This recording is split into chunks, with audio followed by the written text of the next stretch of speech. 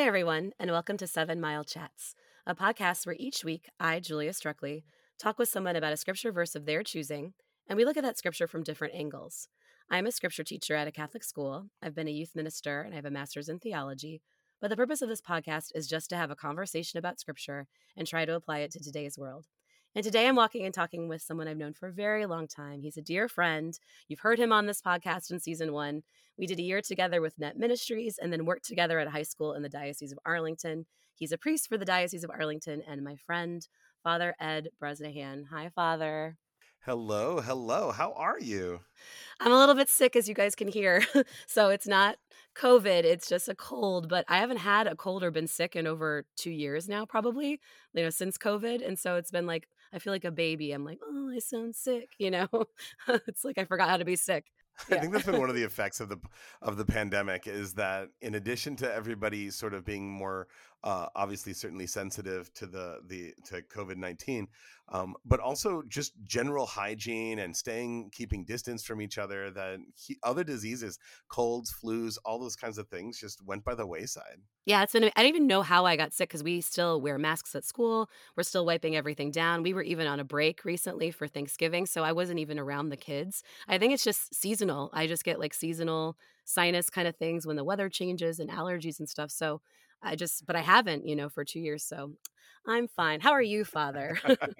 Oh, I am delightful. It's I mean, life is busy. Parishes are starting to kind of pick up the pace again, and our Mhm. parish is starting to run at full steam. It's been a blast. We have something like 73 ministries going on in our parish, so it's everything from middle school youth group to high school youth group, college ministry, young adult ministry. We have new family ministry. We have marriage enrichment ministry. We have seniors. I mean, it's literally every walk of life. There's something like 12 Bible studies, and I'm actually preparing now because we're in the middle of Advent. Just kind of generally at the time of this at the time we're recording Mhm. this, middle of Advent. So we've got a lot of opportunities, just kind of gearing up for days of reflection for some of these different groups, and some time to really prepare for the season. I know. And last time we talked, you were a guest on season 1. You're one of my first guests, I think that summer of 2020.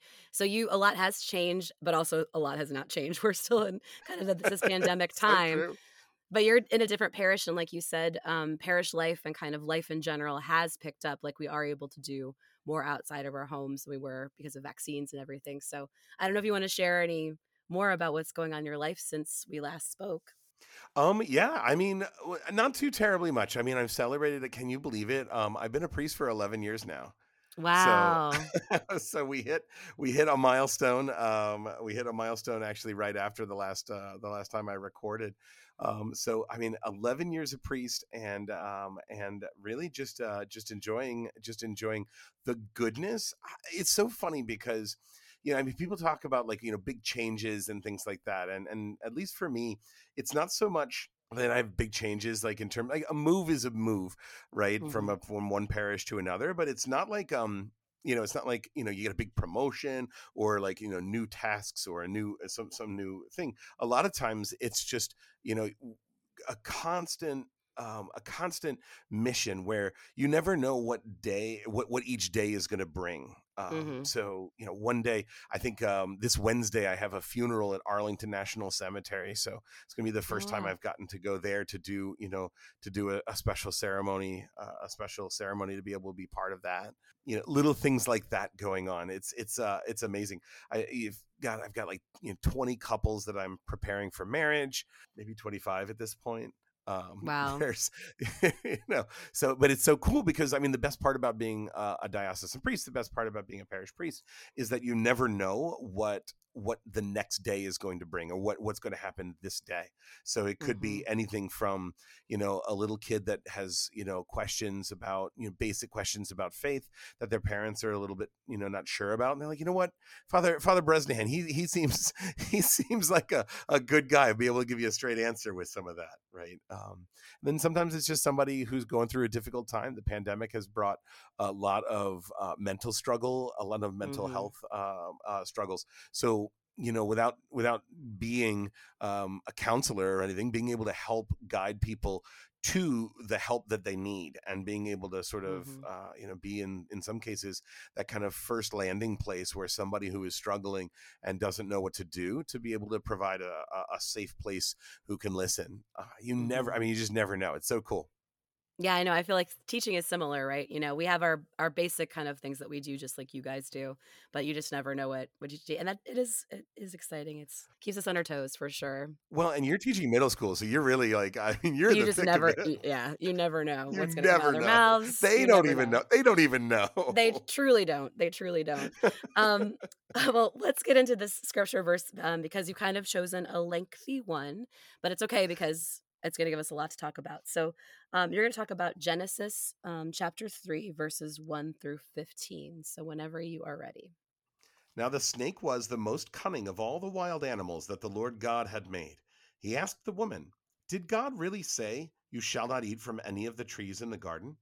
The woman answered the snake, "We may eat of the fruit of the trees in the garden. It is only about the fruit of the tree in the middle of the garden that God said, 'You shall not eat it or even touch it, or else you will die.'" But the snake said to the woman, "You certainly will not die. God knows well that when you eat of it, your eyes will be opened, and you will be like gods who know good and evil." The woman saw that the tree was good for food and pleasing to the eyes, and the tree was desirable for gaining wisdom. So she took some of its fruit and ate it. And she also gave some to her husband, who was with her, and he ate it. Then the eyes of both of them were opened, and they knew that they were naked. So they sewed fig leaves together and made loincloths for themselves.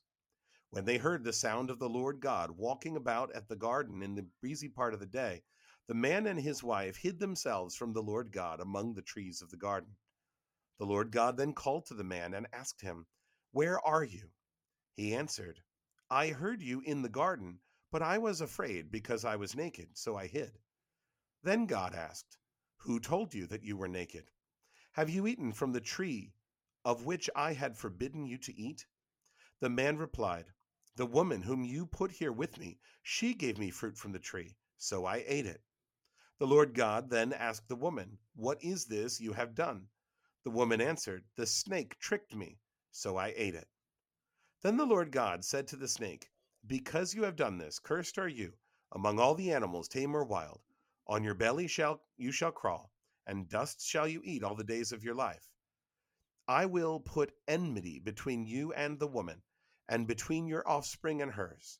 They will strike at your head, while you strike at his heel." The word of the Lord. Thanks be to God. So Thanks be to this is God. yeah, this is a passage that I think most of us are pretty familiar with. So I'm not going to give a ton of context here. I think the passage you read gives us a lot of the context. This is obviously the second creation story, or part of the second creation story towards the end, our Adam and Eve story, and we're all familiar with assuming we're all familiar with the context of they can eat whatever they want except for this tree. And there's so much figurative language here. Like there's so many symbols and deeper meanings that we can dive into. And I just wanted, I'm guessing that one of the things we're going to talk about is the last verse that you read, which is known in Catholic circles as the proto-evangelium, or the first gospel, or like the first time that we hear the good news that even though Adam and Eve have sinned, that we are going to have a savior. So I'm not going to say anything, I think, more than that. But my question for you is, why did you pick this passage, Father? Yeah, this passage it was so. At first, I was looking actually at all the you've 3 seasons, by the way. Congratulations Thank you. on 3 Yeah. seasons here. You've gotten just a great number of guests who have gone through a lot of things, and I think a lot of times when we reflect, we spend a lot of time on the Gospels and the New Testament. And I Yeah. noticed that there wasn't a whole lot from the Old Testament, and I Yeah, thought to exactly. myself, well, what's a good bridge there? So, kind of my initial thought was really from there. But the other side is that this is a passage that gets used quite frequently when we talk about when we talk about confession, when we talk Hmm. about marriage, when we talk about kind of why things are the way they are today, and really just a lot of that. So it's just such a rich passage with really good descriptive language. I just absolutely appreciated what you said there when you were like, the context is pretty much self-evident. Yeah. It's not mystery or clouded language. It's it's like they ate an apple. There it is. Right.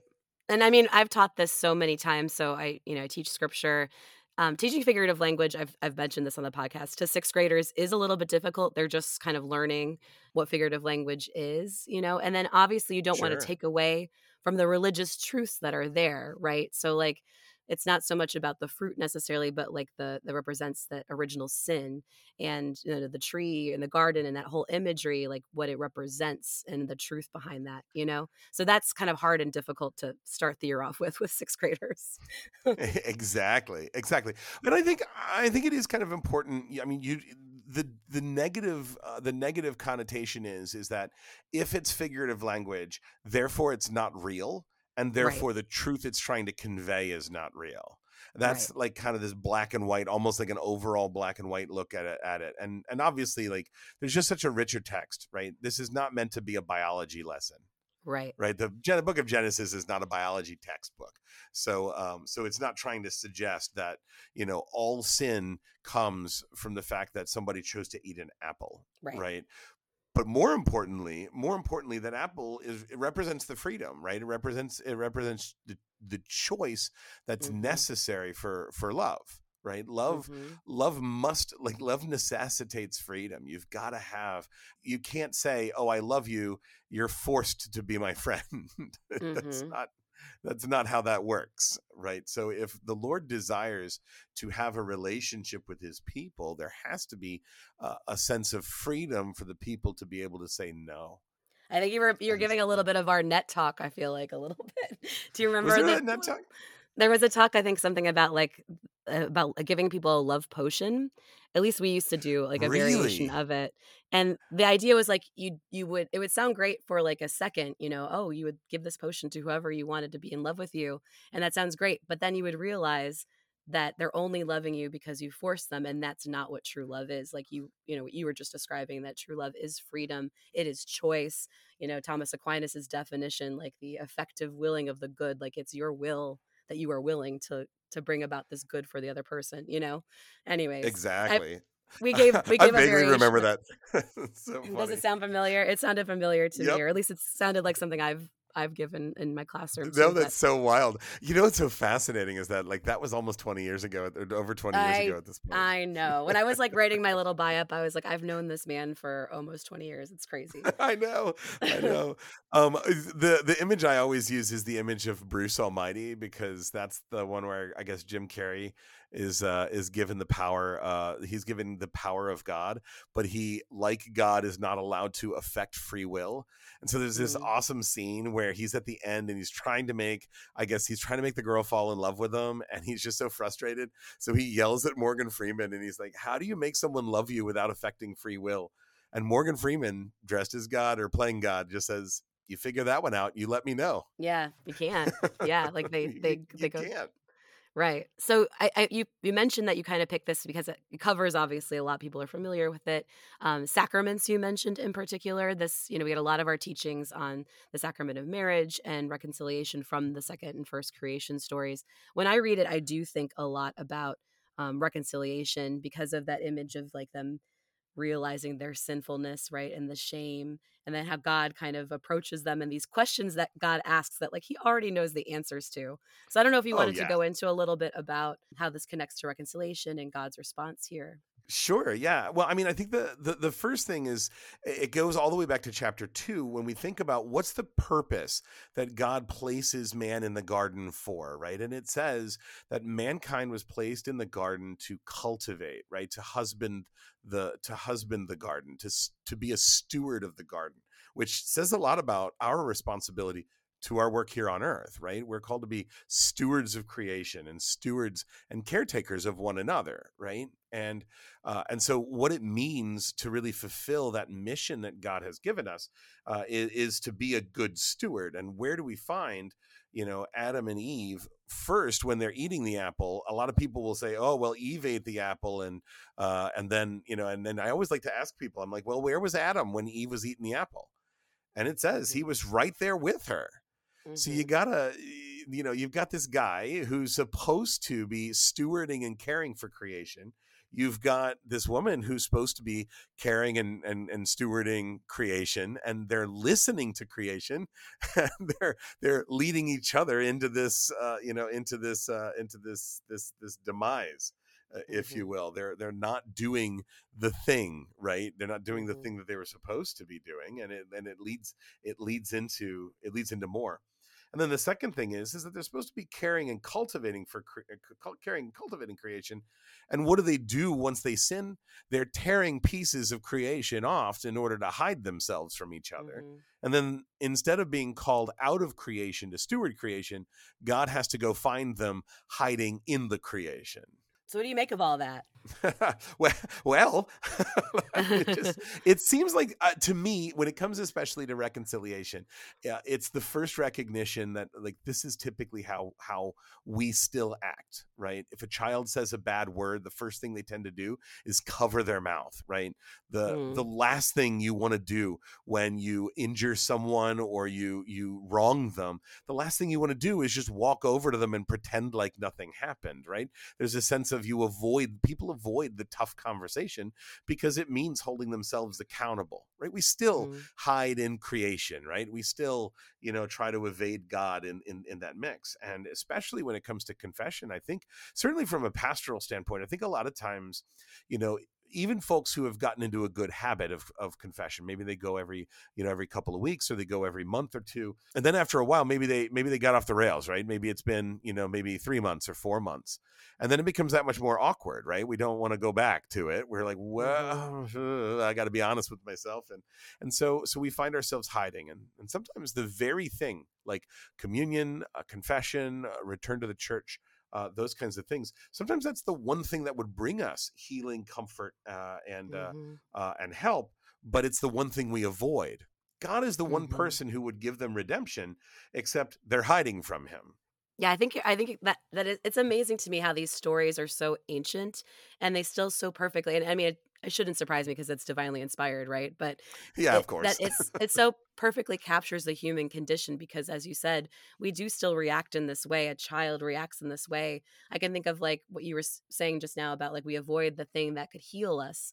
We avoid that conversation with that person that we could reconcile with, or we avoid going to the gym because we know it, like it hurts when you Yeah. have put it off for a while. Like there's so many things that we avoid that could be good for us. And it's just, you see it all the way back here. And it is just really amazing how scripture does perfectly. The text is thousands of years old, and it's still Right. relevant as relevant today.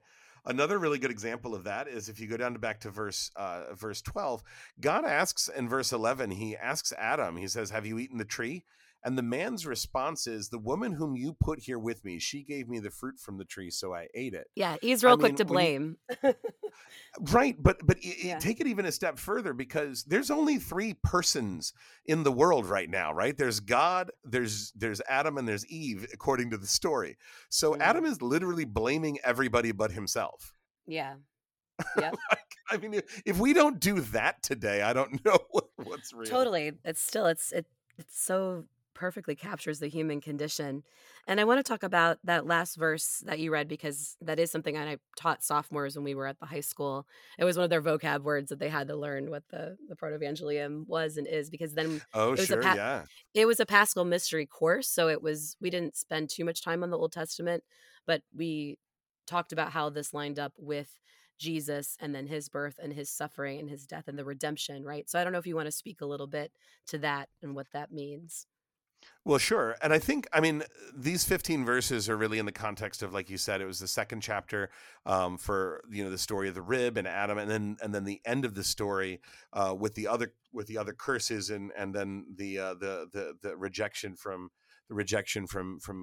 Eden, from the garden. Mhm. But in that moment, in verse number 15, God really, he's laying down a curse on the snake, right? There's a punishment and a judgment that's coming out.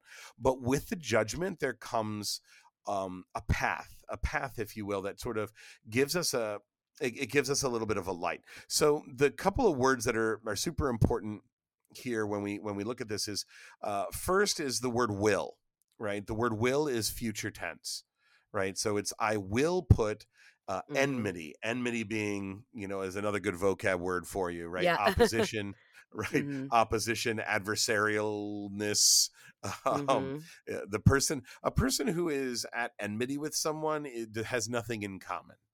Mm-hmm. And that's a tricky thing, right? Because because it says, I will put enmity between you and the woman. It looks initially like he's talking to Eve, but it says I will, so that's future tense, not present tense. And it's Mm-hmm. enmity. Currently Eve is not, at odds with the snake. She's listening to the snake.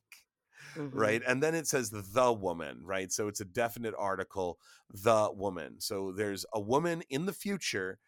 There's a woman in the future who will be at odds with the snake, the serpent.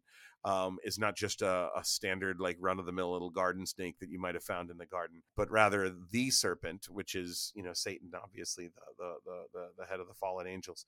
So you have this image of someone, I should say, being placed in the future, right? And it's not just her, because the key word, the key verse comes next, is between your offspring and hers. So now Mm-hmm. we're looking for a future tense woman who is at enmity with the serpent and with her and has offspring. That there's something about the offspring, and then it's the offspring that strikes at the head, while the snake tries to strike at his heel.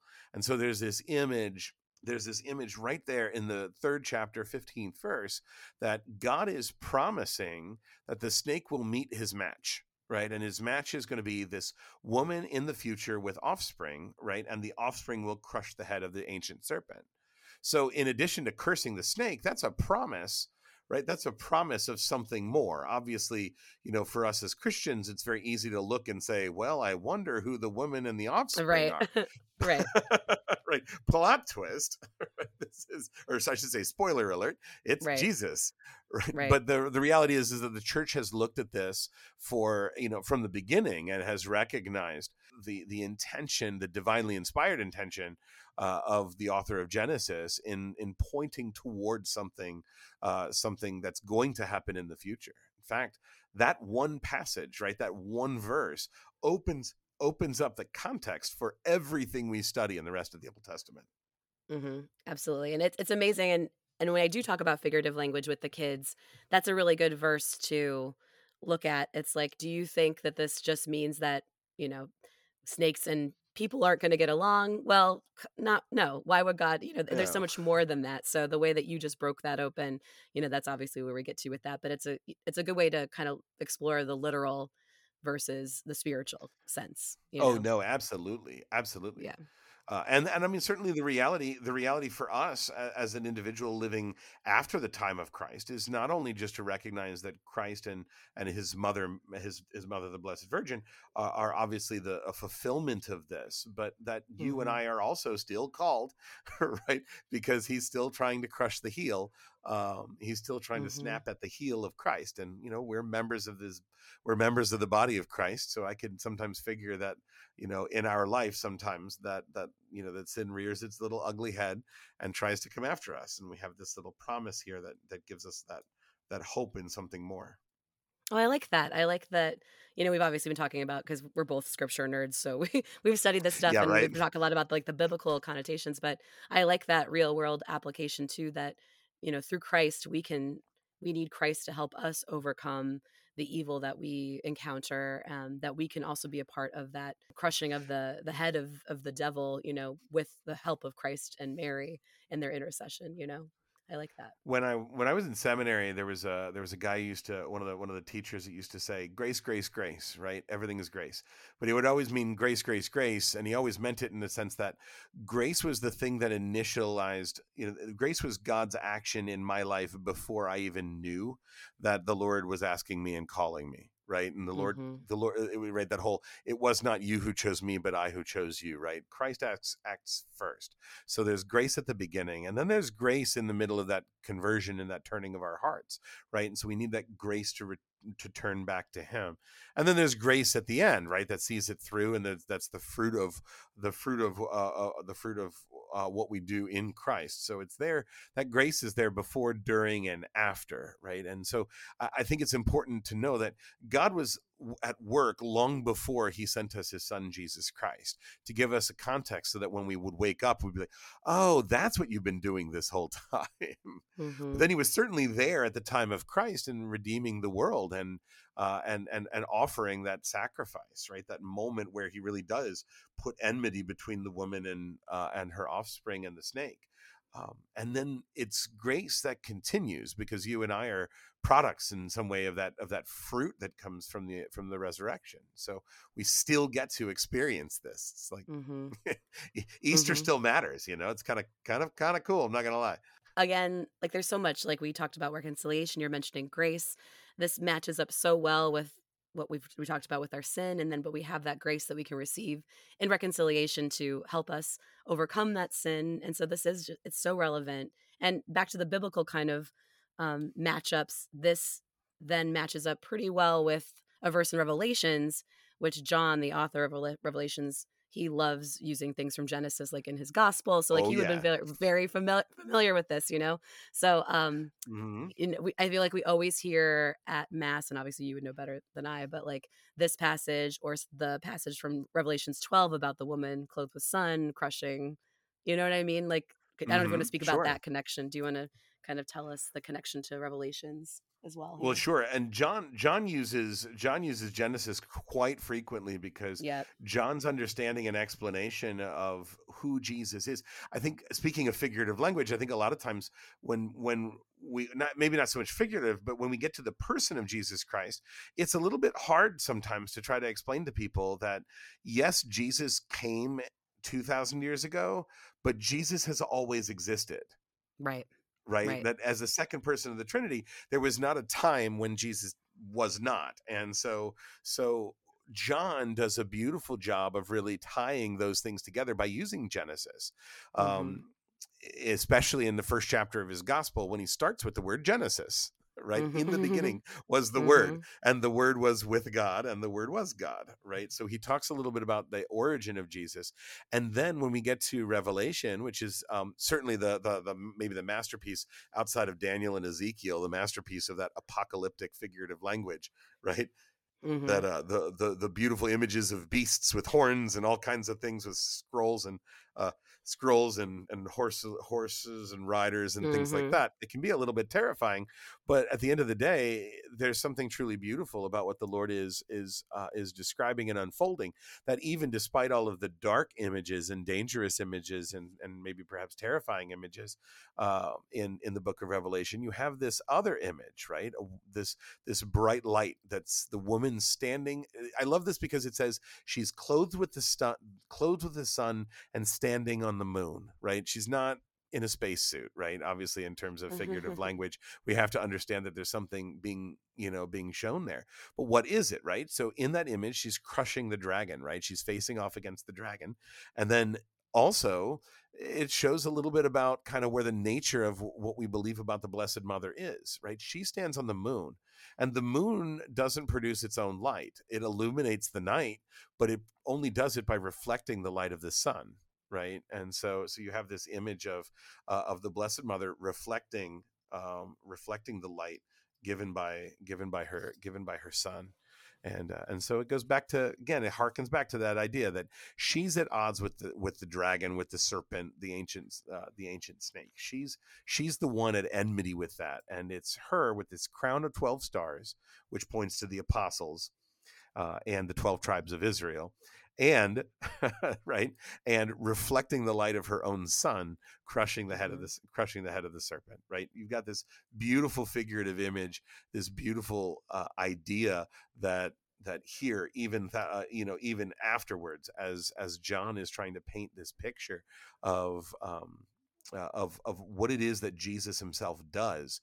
He gives us all of the images from Genesis, and he kind of throws them Mm-hmm. back a little bit and says, hey, by the way, remember when this was said thousands of years ago? Mm-hmm. I Still know it's relevant. beautiful. I know it's so beautiful. And then just to kind of tie that all together, as Catholics, we have our statues all over, and especially in the Sure. western part. And whenever you look at a statue of Mary, the new Eve, you see her with that half crescent moon, standing on that half crescent moon that you describe from Revelations, and then the serpent, that from Genesis. So they are just so perfectly bookended together.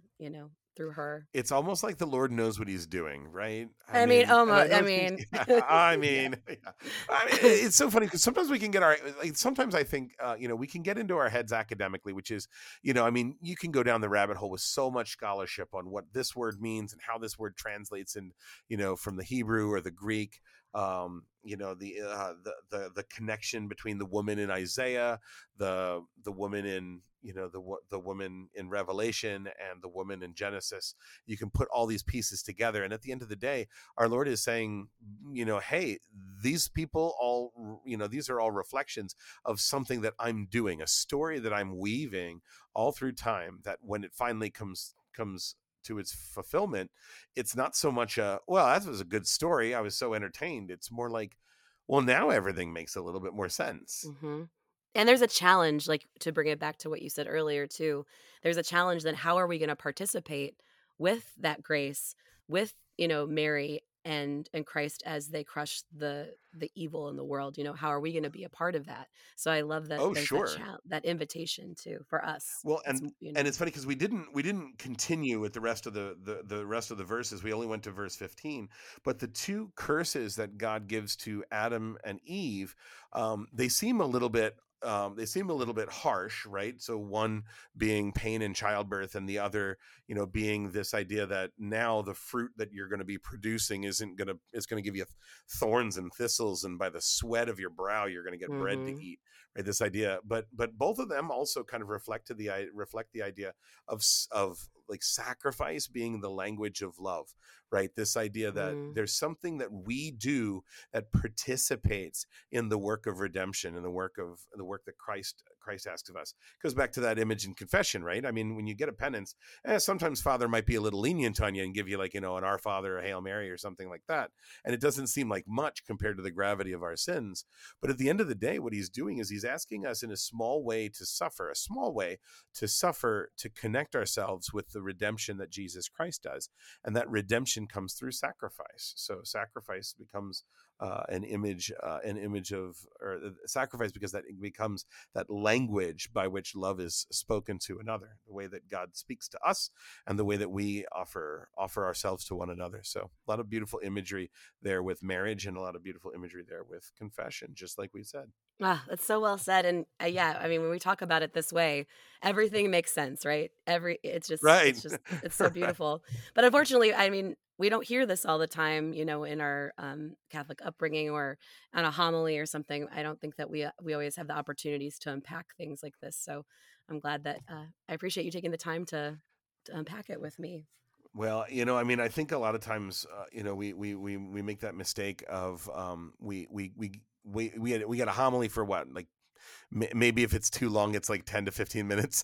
Right. But, but like 10 minutes a week, we're getting some kind of catechesis, and the rest of it's coming from, whatever we experience in the world. So sometimes I think it would be nicer. I think everybody would be well served by spending some time, personal prayer, reading the Bible, but also in a Bible study of some sorts, hmm getting connected to your parish on a day other than Sunday. Absolutely. Well, you were mentioning at the beginning of all of the things that your parish is involved with. At the end of the podcast, I give people an opportunity to plug. And so what would you like to plug that you and your parish are up to? Oh, hey. Well, actually, I would like to plug. We have our own podcast, if you can believe it. I It's a can. fun You're so little. good at this. I love it. That's so kind of you. No, we have our own podcast, and what we do is, we interview the folks in our parish about all the different kinds of things that we're doing.